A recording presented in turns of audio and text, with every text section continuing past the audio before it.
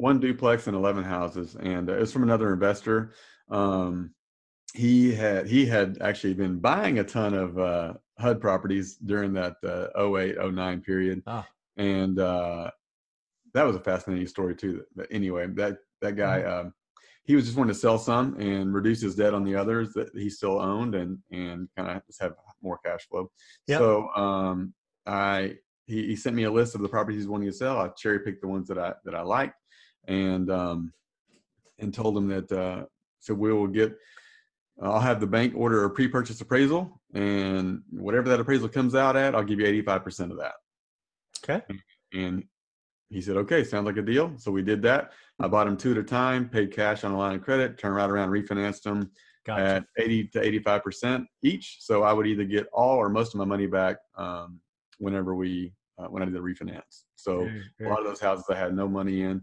Yep. And the only reason I did the single family homes is because I was actually kind of bored. Yeah. I had bought some, fours and fives and sixes here and there, and the deals kind of dried up because it really spoiled me on what I looked for, and probably missed out on a few deals, honestly, to be honest with you, by being so spoiled by that first deal, Right. and so I was kind of bored. And my property manager said, "Well, we can do some lease purchase type stuff," and it's like, well, that's somewhat appealing to me, but there's so many people out there that do those for the wrong reasons and just churn down payment money, and Yeah. and that's not what I want to do. I mean, if I'm going to do it, I truly want to help people Right. get a home.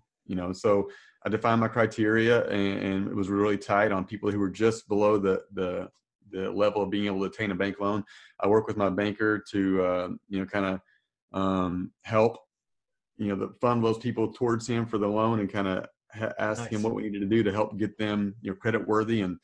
And so I said, if we're going to do this, I want to actually help people. And so we did that. And out of the 12 homes, I think we had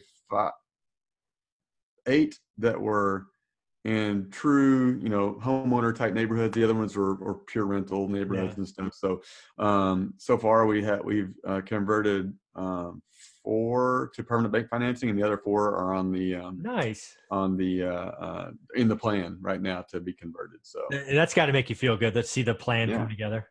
Yeah, That's it was really cool, and the people that we sold those to really appreciated it.